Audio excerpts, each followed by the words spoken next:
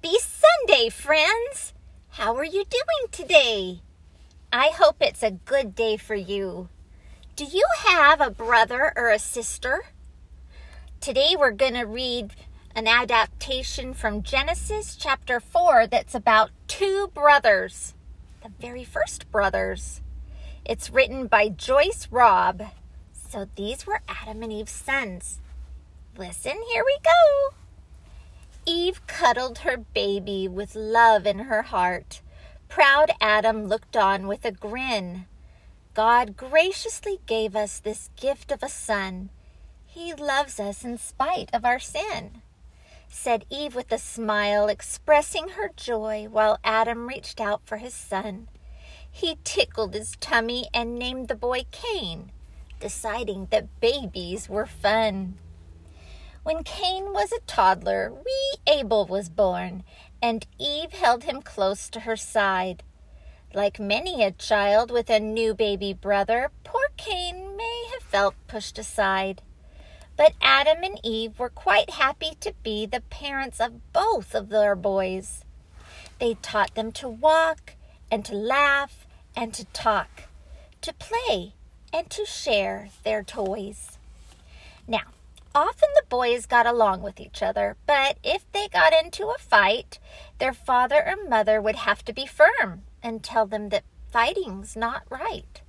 For God wanted people to love one another and care for each other in peace, to live in their family harmoniously, not fight like a couple of geese. Since Abel and Cain were the first boys on earth, their games were the ones they'd invent. Hiding and racing and aiming a rock. Each day was a special event.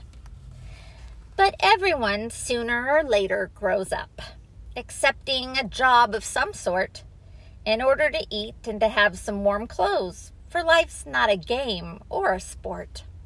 Now, Abel kept watch over woolly white sheep, while Cain worked the land to raise grain. They offered their personal gifts to the Lord, but Cain's had been offered in vain. When Cain saw that God looked with favor on Abel's, his face turned furious red. He wanted some praise for the work he'd done, but Abel was honored instead. Now, listen, my son, ordered God, who is love. Your gift is all covered with hate. Oh, Cain, so much jealousy lies in your heart. Love Abel before it's too late. But Cain wouldn't listen. It's Abel, he thought, who causes me trouble and pain. Hey, Abel, he offered, let's go to the field. There's something I want to explain. Away from the place where the Lord had just spoken, Cain's anger grew up like a weed. He killed his own brother. The blood on the land showed proof of his terrible deed. Then the Lord said to Cain, as if God didn't know, "Where's Abel, your brother, today?" "Am I Abel's keeper? I simply don't know." Cain wished he could just get away. "Now listen to me. Just listen," said God. "The blood you have spilled with your hand cries loudly to me. So in punishment, Cain, you'll wander quite far from this land." "That's dreadful," said Cain. "I can't bear it, O God. Removed from the land I hold dear, away from thy help and alone with no home, some person will kill me, I fear."